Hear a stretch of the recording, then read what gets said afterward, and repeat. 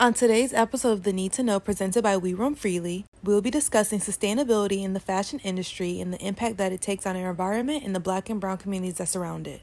I am your host, Saika, and joining us today we have founder and creator of Dakota and Wolf, Darian Julin. Yeah, so I'm Darian, founder of Dakota and Wolf. Dakota and Wolf is an online curated vintage shop, but I also want to use Dakota and Wolf as a platform to amplify environmental equity, just focusing on making the environmentalism conversation focused on Black and brown bodies and voices and the disparities that happen within our communities as far as like environmentalism. Also, I want to get into like community work and collaboration. So really get my community active and engaged in learning more about environmental equity. So yeah, that's a little bit about Dakota and Wolf.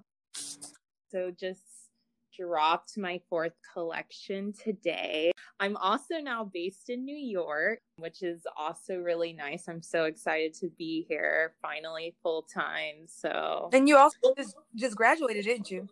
Yes, I did. I quote unquote graduated in May, which was kind of like rough, but with COVID and everything, I mean, it's just, you got to roll with it. Like, it's, it is what it is. So, yeah, I feel bad for people who dedicated so much time, Yeah, like college. That's the one. Wow. Yeah. And I'm like the oldest, so it hit my family really hard to like see that they like couldn't see me graduate, like walk across the stage. But I did. So with Dakota and Wolf, I actually launched on my graduation day. So that was kind of a way for me to like solidify all my like hard work and just everything I learned in school. So I guess that's like one way I like kind of took that day that was supposed to be like ceremonial and like transitional and just made it, into my own. That's you're able to find that outlet and to find the beauty in it. So what actually made you get into environmental fashion? I personally, from knowing Darian, she has a very unique style and I love it. She always reminds me of like, I don't know, she always reminds me of down south in like a very homey way. Like I feel like down south can either remind you of like Confederates or like really nice Black people who just have so much hospitality. It's like, you go to their house and it's like you don't have to worry about anything. Like they just live on like a lot of land and like they bring you fresh fruits. Like that's like your aesthetic. That's what it gives me. It's like a very comforting, like, yes, very, how like people always expect Black women to be comforting. That your style, right, whole being kind of like illuminates that. So how did you go from taking your personal style to, and, kind of just turn it into like a brand itself? Right. So I actually like being from Texas. I can't speak for the other southern states, but at least in Texas, like environmentalism is not talked about. Like it's not even talked about on a level of like recycling or like, not using plastic, like just the generic stuff. Like they don't even go beneath the surface about talking about just environmental racism and anything, because there's quite a bit of environmental racism actually like in the southern states. Pretty much in the global south in general. So I didn't learn about environmentalism until I got to college, and I was in like a global ethics class and we had to write an essay. And so mine was focused on like ethical working conditions and stuff. So I did a lot of research there, watched some documentaries, and that's where I was like, whoa, like, and I already knew about fast fashion prior, but I didn't really like know, like see what was going on. And I think that's like the problem today is like people hear fast fashion, but they don't really see exactly like what's going on behind the scenes. They just hear it and like put it in the back of their mind. But I actually researched and like saw documentaries and was like, whoa, like this is real and this is problematic, and the people that are affected are Black and brown people. And that's when I started like becoming more invested in just looking more at environmentalism through like a equity and like inclusive lens than a lens where it's very just like white, generic, basic view of environmentalism.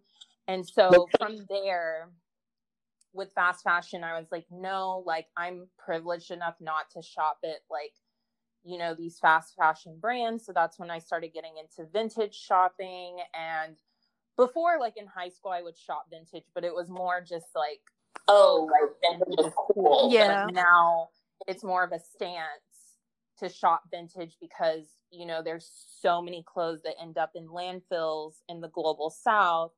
And yeah, it's more of a stance for me. Like it is a style thing, but it's also like I'm privileged enough not to shop at like support these brands that pretty much are slave laboring my people. And yeah, so that's how I like kind of went into my style. And like my style's pretty timeless and effortless and comforting. Like I like clothes that are comfortable and stuff that I can transition with like between the seasons.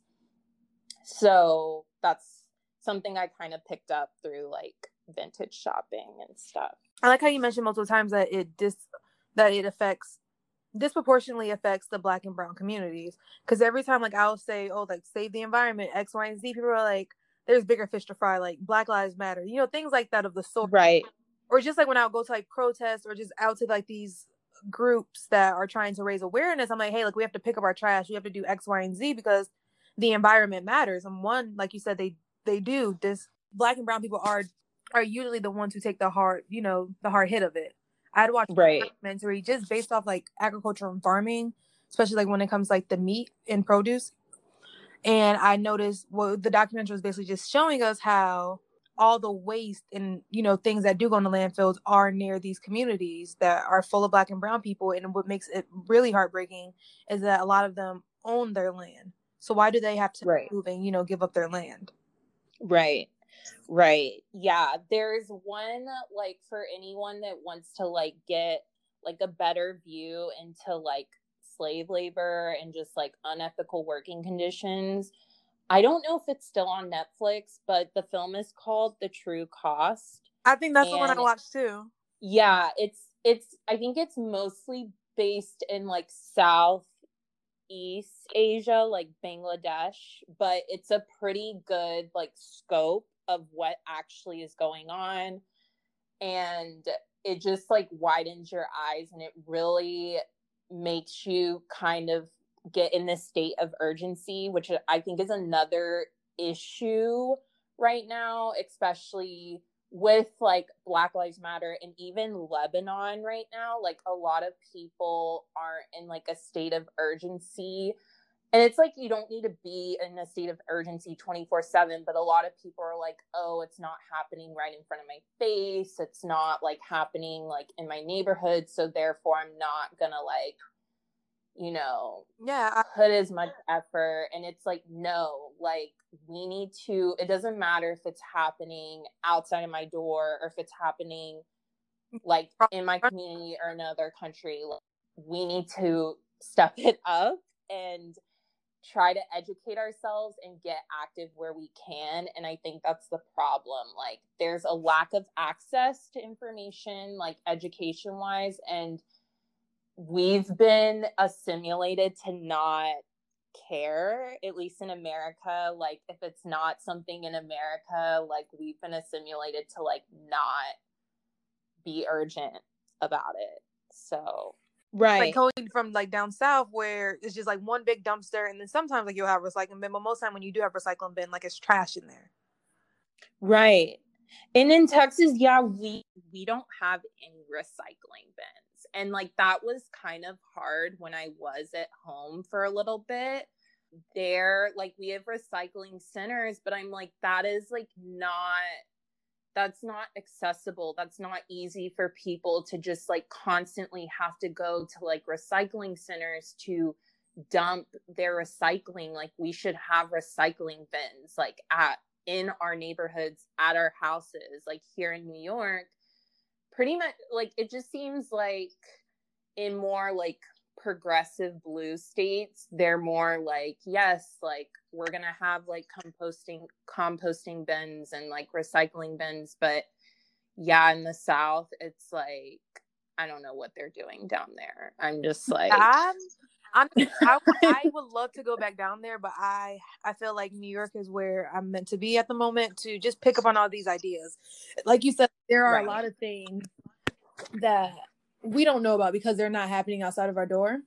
And the thing is, I don't blame people who struggle to live. You know, people who are in survival mode 24/7 for not caring. I don't blame them, but I'm still like heartbroken. You know, I'm like, you know, if someone is working 60, 70 hours a week, like who am I to tell you like how to take your steps to be more environmentally friendly? But it should be easier. It shouldn't be a chore. It shouldn't be a hobby. Like, you know, not a hobby, but it shouldn't be a chore. It should be kind of like second nature, like how we take our trash out or how, you know, like there's better means of public transit up here. So you don't necessarily have to have a car. Or all these things aren't necessary. All these clothes that I had, like when I came up here, I gave away all my things. I'm like, all these clothes that I have aren't necessary. I said I was not going to like invest in fast fashion anymore, just for like the simple things of slave labor and X, Y, and Z. And I was like, you're privileged enough to go to a thrift store, but I'm like, I still like go to places to get things like undergarments and things like that. Or, you know, someone gives me a gift card, and I'm not gonna, you know, not take it. Like, you know what I mean? But for the most part, like you said, like I am privileged enough to be able to thrift and be able to find secondhand clothes and be able to, you know, donate the things that I don't need. Right. Yeah, like that's another thing is like there's like a crowd of people that are in sustainability and environmentalism that are very like, oh my God, if you shop at fast fashion brands, like you're a bad person, like pretty much like screaming at low income BIPOC people that literally cannot, like their life is set where like they resort to fast fashion brands because it's accessible for them. Like sometimes it is cheaper too. It's cheaper for them. Like, and people like in the environmentalism movement, like literally like get mad at like these low income people that can't shop at like these sustainable brands or go thrifting. And it's like, first of all, to go thrifting, you have to have the time to do that because it's like millions of clothes that you're like sorting through and like picking out and doing all of that stuff. And then another thing, sustainable brands are expensive. Like, yes, they are better quality, they'll last longer, but it's like who has like $200 sitting around to buy like a t-shirt? Like it's just like unless you're privileged enough to do that, great, but like there's this like exclusive, like the environmentalism movement is like exclusive in that part where they're just like, oh, like you have to do these things, you have to do this. It's very individualistic and they don't think about, and when I say like, I'm going to say mainstream environmentalism because there's another part that's very inclusive and very like thinking about low income communities and Black and brown communities and thinking about collectivism versus like the mainstream movement. They're not thinking about that at all. It's very like animals and sustainable brands and all of this other stuff and not focusing on like the nitty gritty. Yeah. So yeah. I never blame people that shop at like fast fashion brands because it's like that's what's accessible to them. And like again, it's just I don't blame we're not in. I feel like we're. Oh, go ahead. I don't blame who don't have the means. I would love to see like more just influencers and people who have the power and have the voice to get on the same wave. You know what I mean? Right. Right. Yeah. I want to see more. Yeah. I want to see more influencer, and I want to see more influencers talking about the reality. Like, a lot of them talk about surface level things, like just very basic, like recycle, compost, like all of these things, but they never talk about what's happening in Black and brown communities. Like, there's food apartheid, there's hazardous chemicals circulating in these neighborhoods, there's no like programming, or like, I mean, people are doing better about that, and like I applaud New York too, because like here in Brooklyn, like there's community gardens, and there's starting to be more access, but there's still a lot of work to be done, and I want them to like talk about that stuff, but like I only see few, and yeah, it just needs more attention. Slave labor needs more attention. Again, I think that's the problem, like education. Like, I'm a huge advocate on environmentalism needs to be taught in like primary schools, because that's where kids like develop their perspective on the world, and that needs to be in the curriculum. Like, It really, like, and yeah. I think I hope we get to a point to society where people don't have to post their traumas, like we don't have to know someone personally affected. Where, like, for Right. me, like, once I heard about the fast fashion, because I've been trying to go vegetarian, but once I heard about fast fashion, like, I've always heard about slave labor, but it kind of took not a while, but it was just like I was growing up, you know. Once I was like Right. buying my own clothes and I was like able to, think for myself, I was kind of like, okay, like that's not cool. Plus, it's not cool for the environment. And like you said, you researched this. I personally just watched like one or two documentaries. I was like, I don't want to do it anymore. Like, it was just, that simple. Like, I didn't think I would be an advocate for it, but I was Right. also like, you know what? I like someone only has to tell me once that they're hurting from it. Right. And it's like, how many cries are we going to just ignore? Like, I think like it's to the point where people are crying out about it and the world is crying out about it. Like, the world is literally changing in front of our eyes because the way we're treating it, and people still aren't listening. Like, at what point are people going to start listening? That's the thing. I'm like that, and this is what I've learned in school. There's a term for it. It's like kind of going into philosophy, but it's this idea that it's this like westernized idea that if something is not happening like within your community or like outside of your door, you're not going to be like, some people are in a state of urgency if it's happening abroad, but a lot of people are just like not going to be as urgent about it. And that's what it's so multi-layered, like trying to like deconstruct that like mentality of being like, oh, like it's just, it's not happening near me, so like I'm not going to get affected by it. But it's like, you are affected, like, by we're all it, connected. and you should No care. way that Yeah. be affected. Now, I have a Yeah. question. I'm not too educated on this topic right here, but I've been seeing a lot of back and forth on the basically gentrification of thrift stores. You know much about that? Yes. Can you inform the Yes. people? Yes. So thrift stores like originally were like majority of thrift stores are in like low income BIPOC communities, because again, those were stores essentially for these communities to have access to, affordable clothing.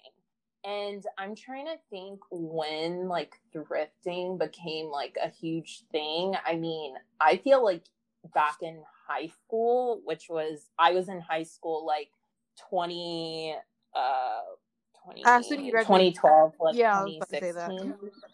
that. But back then it was just like thrifting, like, oh, like just thrifting. But now thrifting has become super like gentrified almost, where it's like people will go thrifting and then like, or how do I want to say this? So a lot of places now are taking like thrifted clothes and creating these like huge, like expensive vintage stores where like the clothes were originally like $10 and now they're like fucking like $100. Yes, I will get on. Sorry, excuse my language, but This is like there's this a is a free lot space. of vintage. So this is a free space. Speak how you speak. Yes. So there's a lot of vintage stores, and I see it here in New York. I don't see it much back at home because thrifting back home actually isn't like popular.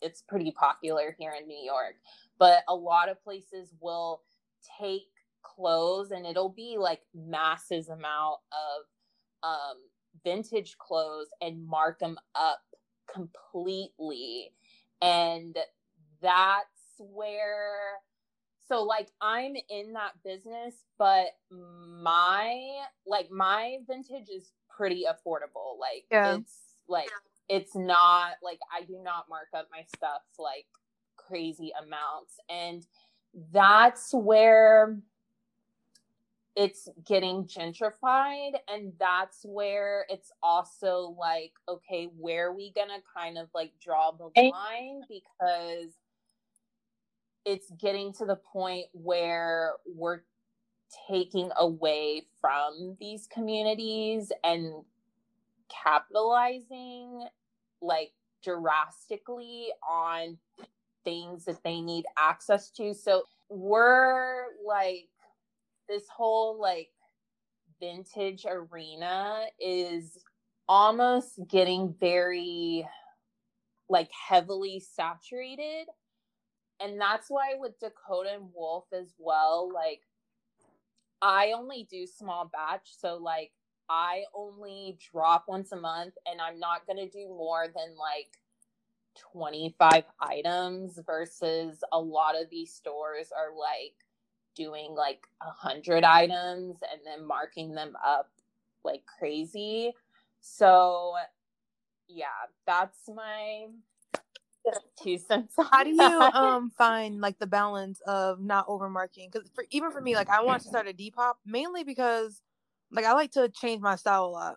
Like like 1 month I'm feeling this, the next month I'm not, and I'm like, okay, it would be more ethical for me to give them away. And however, I do give some pieces away, but I'm like, it's to the point where I kind of just want to make the money so I can buy new clothes, rather than make a profit. Right. Like, so how do you find, because after I heard about, the thrift culture and how people, like I shop on Depop a lot, and like I will see like a t-shirt for like $100. And I'm just like, I'm sorry, y'all are bugging. Like, ain't no way in hell I'll pay $100 for a t-shirt.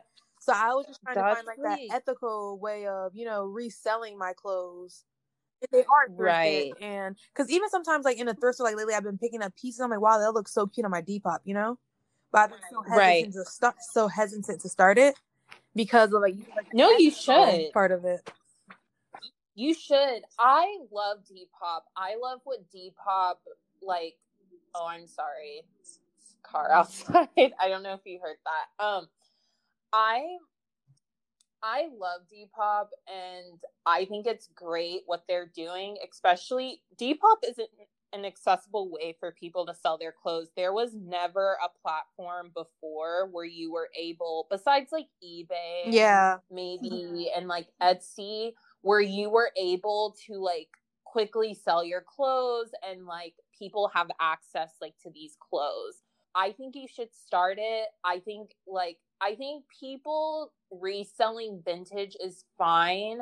My issue is marking it up drastically. And I get like with some of the stores here, if they have like a brick and mortar or something, there's a lot of costs. Like there's a lot of operational costs to like have a brick and mortar. It's expensive. It's just, I find it, yes, like kind of unethical when you bought something for like $3 and then you mark it up to like $100. It's kind of like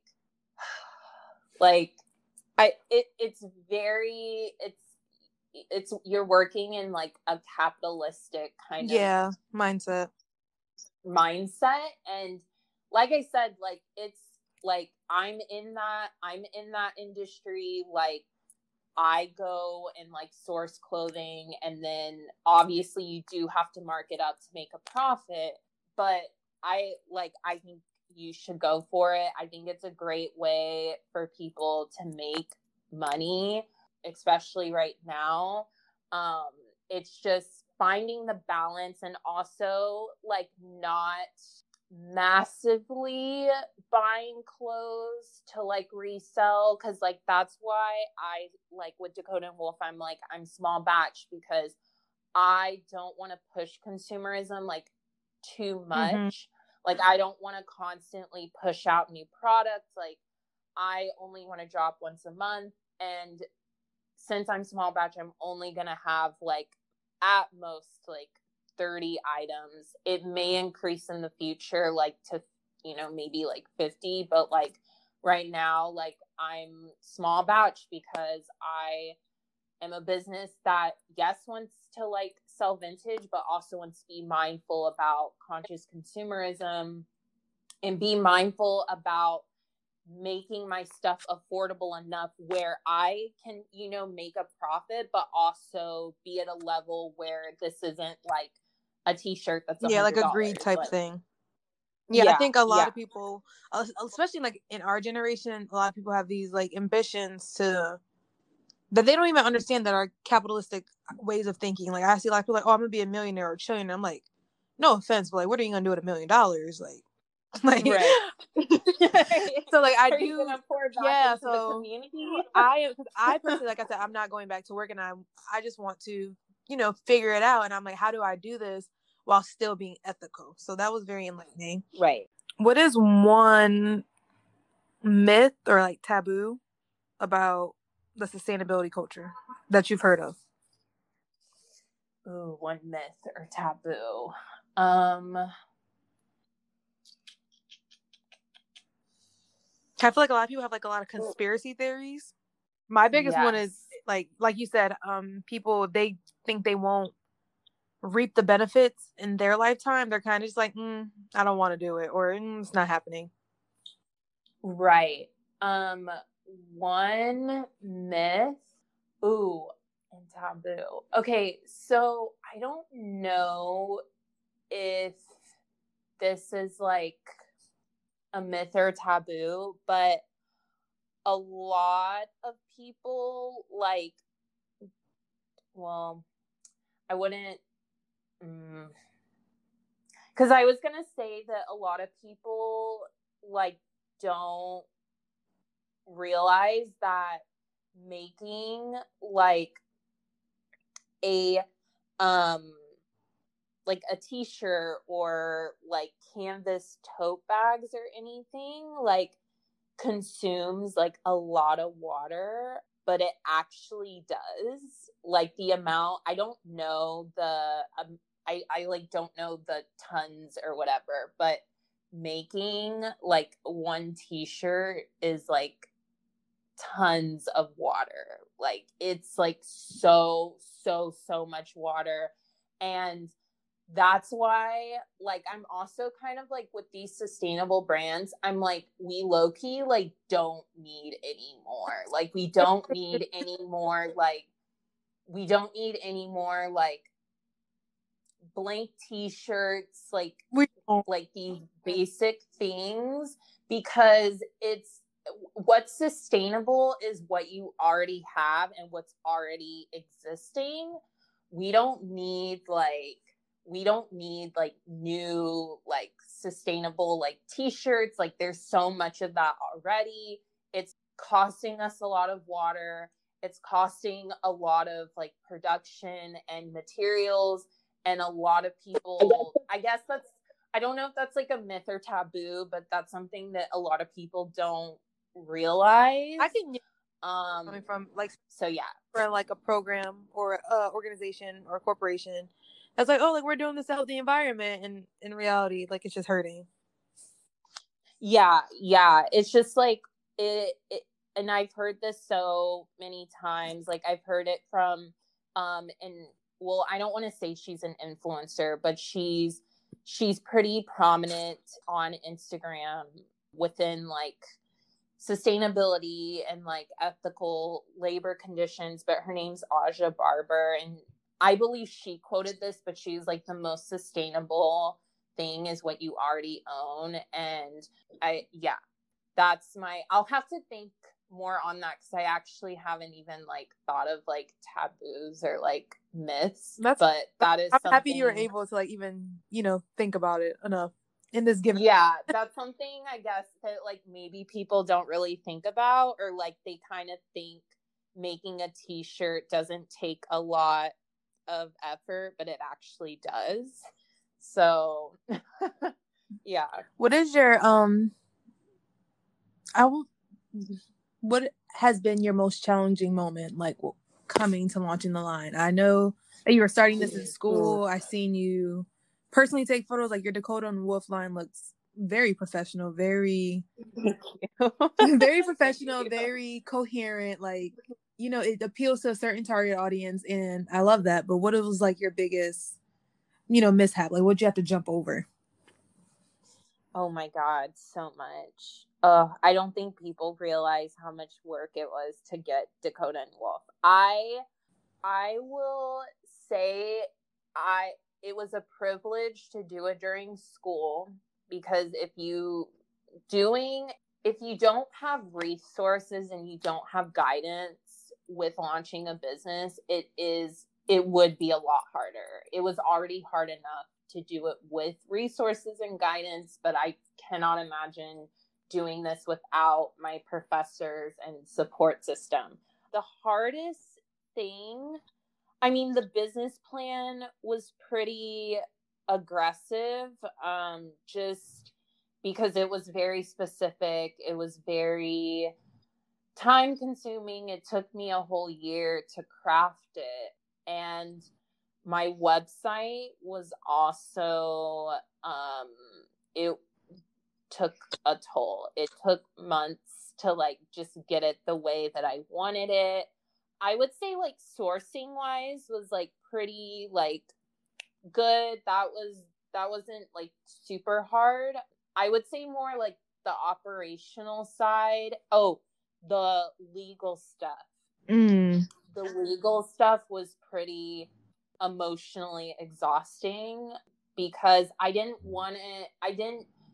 with Dakota and Wolf, I wanted it to be like an actual like business. Like I didn't want it to be just like, oh, like my little hobby. Like I wanted it to be something official. And in order to do that, I had to make it legal. Like I had to get it registered. I had to register my name. I had to make sure all of my like accounting stuff was right. And taxes are, oh my God, like I literally cannot with taxes. Like that, I am still learning with that, and I am still struggling with that. Like I'm a one-woman show with Dakota and Wolf. Like I collab with like other people, but as far as like operations, like I'm the only person like doing everything, and it's exhausting. But when I like put out new like vintage or come up with like community work ideas, I just constantly remember like this is what I love to do, and like it's really not easy. But when you look at the stuff, like the stuff where you're manifesting like your passions and everything, that's when I'm reminded like this is what I'm meant to do. Like this is my purpose. Like this is what Dakota and Wolf is supposed to be and why it's existing. So I would say yes, legal stuff, business plan, website. Those were the most challenging creating this, for sure. Question. So like, what were your best resources? Like who helped you? Who got you? Right. Not got you, you know what I mean? But like who had your back during all of this? Who and what? Shout out to my professor Maggie at Stevens. She was my senior thesis. So Dakota and Wolf was my senior thesis, which was why I was able to do it at school the whole year. Shout out to her, because without her, oh my God, like Dakota and Wolf would be in shambles. Like Maggie really got me on my toes. She guided me. She literally told me step by step, like things that I needed, things I needed to do, because she knew I wanted to make it a real thing and not just a project where I get a grade, boom, done. Like she knew I wanted to take it outside of school.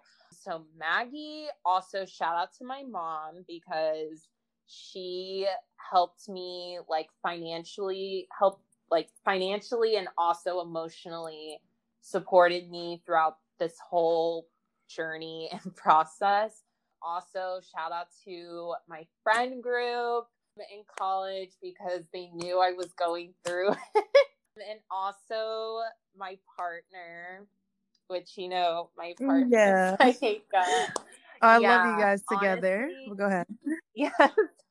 Honestly, all of those people. And then, of course, there was some learning materials in my classes on how I was able to construct Dakota and Wolf, how to do a financial plan and how to do a marketing plan. And a lot of it was research based as well. So a lot of it was on my end, my responsibility to figure out that kind of stuff. But yeah, all of those people, I would have not been able to do it without that support system. Yeah. Yep. That is beautiful. I'm happy that you're able to have that support. I'm happy that you're able to, fulfill. And, it kind of kills two birds in one stone. If you don't mind me asking, what'd you get on your thesis? Grade? Yeah. Actually, I don't even... I know it was an A, most likely, just based off the feedback I got, but I'm pretty sure it was an A. I actually don't know, because they grade after you graduate. So it's I didn't even, after I graduated, I was boom, boom, done, done with school. I'm not looking back. Don't need to. Should have gave me the grade before. And at that time I was jobs. Because I don't know if everyone knows, but I'm not living off Dakota and Wolf right now, just because I just started. So I also work. So I do Dakota and Wolf and work full time. So yeah. All right, now what are you most excited for in the future? Where do you hope Dakota and Wolf ends up? Where do you see it being? And what do you hope your impact is as a whole? When you're 70, 80, 90 years old and you're you know what? Even if Dakota, I hope it lasts as long as you want it to last. But, even if this is just something that brings you to something bigger, what is one thing you will want your brand, this brand especially, to give to the world? Well, short term, I'm soon launching the Dakota and Wolf volunteer program and the Given Credit program. But those are in the air right now just because of COVID, especially the volunteer one, just because I want to be safe. I want to be safe. I want to follow guidelines. I don't want to put anyone in jeopardy, but it would be really nice to do some volunteering at community gardens or food pantries in Black and Brown communities, because I really want the Dakota and Wolf community to be active and not just hear me talk about it on social media and stuff, but actually join me and be in these communities that you hear so much about disparity wise, but actually be in them to uplift our community. And so those are short-term goals. And Given Credit is just a repurposing service where people that have bought our products can send them back to us, and we'll repurpose them and sell them back out into I the love market. that. Yeah, it's a circular.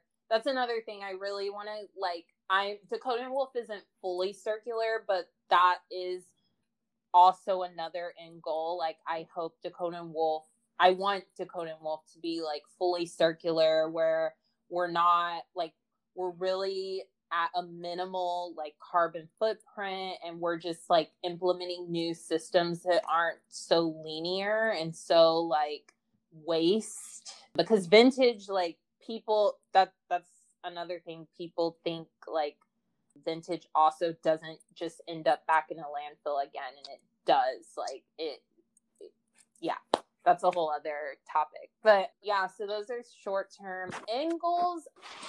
I would love for Dakota and Wolf to have its own like communal space. So have a space that is retail, like with the vintage, but also make it like kind of like a community garden. Like, I don't know, I have so many like ideas for Dakota and Wolf. I just want it to be very like community centered and very active, not just selling clothes, but just, you know, educating people, collaborating with people. That's kind of the end goal. If I could get people to like start caring about equity and not equality, like, Yeah, not just equality, like equity, it's a like, big difference. If you want to go ahead.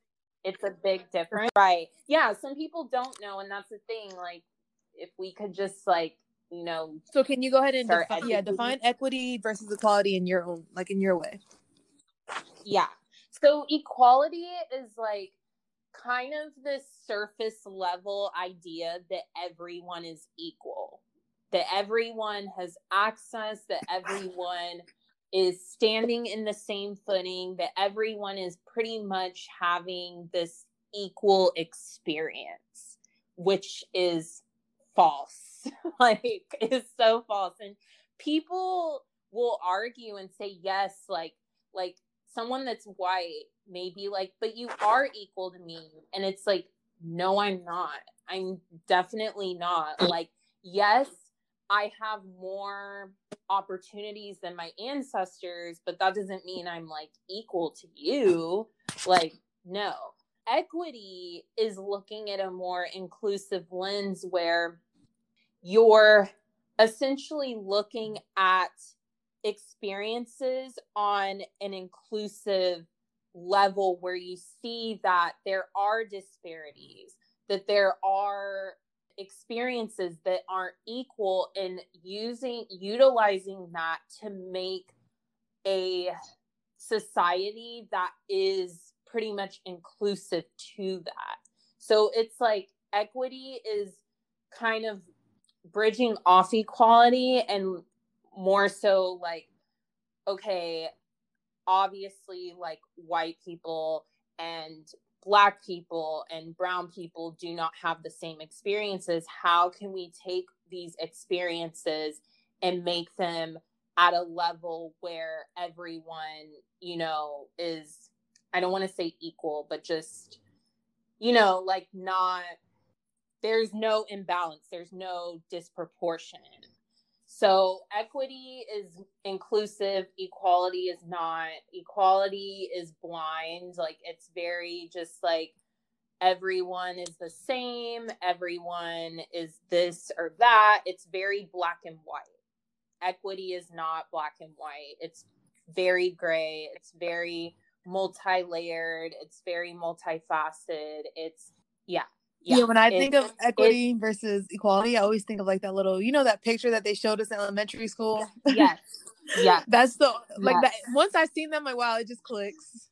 Right. It's equity is literally trying to like deviate the disproportion and the disparities, the stuff that's beneath the surface. So that's what we need. We need an inclusive lens. We don't need like black and white lenses where like it's either this or that, because it's not either this or that. There's so many experiences that you can't put in a black and white lens, and that's what equality does. So yeah. No. So we need equity. My last question would be, if you could give anyone any tips on how to start being more conscious about their fast fashion, about the environmental impacts? Like, how would you get, like, what would you say? Well, first I would say if you're shopping at fast fashion brands and that's that's the most accessible way, I of course don't condone like what these fast fashion brands are doing, but if that's the way that's the only way you have access, and then just more so maybe think about getting items that are timeless and that are effortless and that are going to last. But also, if you don't want to shop at fast fashion and you have a privilege to like shop at like sustainable brands or like go thrifting or whatever, don't try and switch up your routine overnight. Like I said, the most sustainable thing is what you already have. It's not like going out and buying a bunch of like other items and then thinking like, oh, this is sustainable, that I'm like going out and buying all these like items. It's no, just already keep the clothes that you have like in your closet and like take care of them. Oh my God, please take care of your items. Like, even like, especially if it's fast fashion, like try and take care of them. So yeah, tip number 1, don't feel pressure to switch up your routine overnight, because going into the sustainability sphere it's a long-term journey, and it's not something you can do overnight, and it's not something that you should feel pressure to do. There's so much pressure to like do all of these things, and it's like, we don't feel pressured. Take care of your items, because that's truly what makes things last. It's if you can take care of the items you already own, then like you're good. Like, that's fine. Also, support BIPOC brands, especially if you're trying to like switch up where you shop, and if you are trying to look into more like smaller brands and not corporate, look into Black and brown fashion brands, because we're always left under the dust and never highlighted. And if we want some equity, that's one way to do it, is to disperse where you're shopping from, like kind of steering away from like these like popular white brands.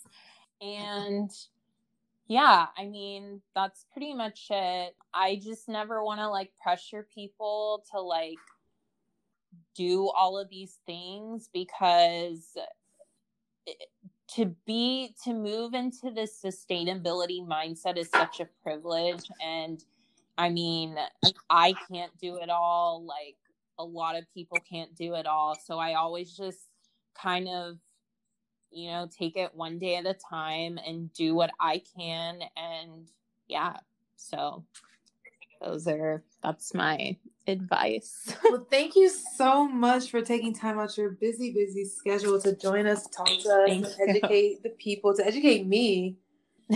Would you like to go ahead and like plug in your socials so people can find you? Oh, yeah. So Dakota and Wolf. So we only have an Instagram. It's at Shop Dakota Wolf. So you can follow us there. My personal one is just at Darian. I think it's at Darian.Julin. I don't know if I need to spell that. I probably should, but those are my socials. And then from there, the website is on there, but it's www.dakota-wolf.com. Yeah. Well, thank you. So. A wonderful conversation.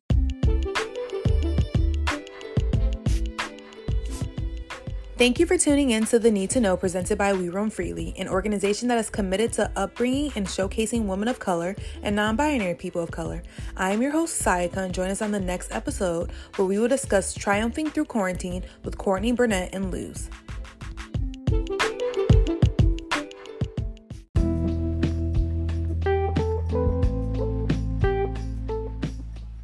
Hey, this is Tia Bazzi, founder and executive director of We Roam Freely. We do a lot of cool stuff within our community, like organize art shows, give artist grants and residencies, and produce exclusive content just for you and your ears. We want to keep doing more, but we need your help. $5, $20, $100 will help us amplify the voices of uniquely talented women and non-binary artists of color.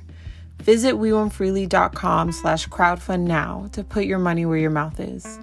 Later.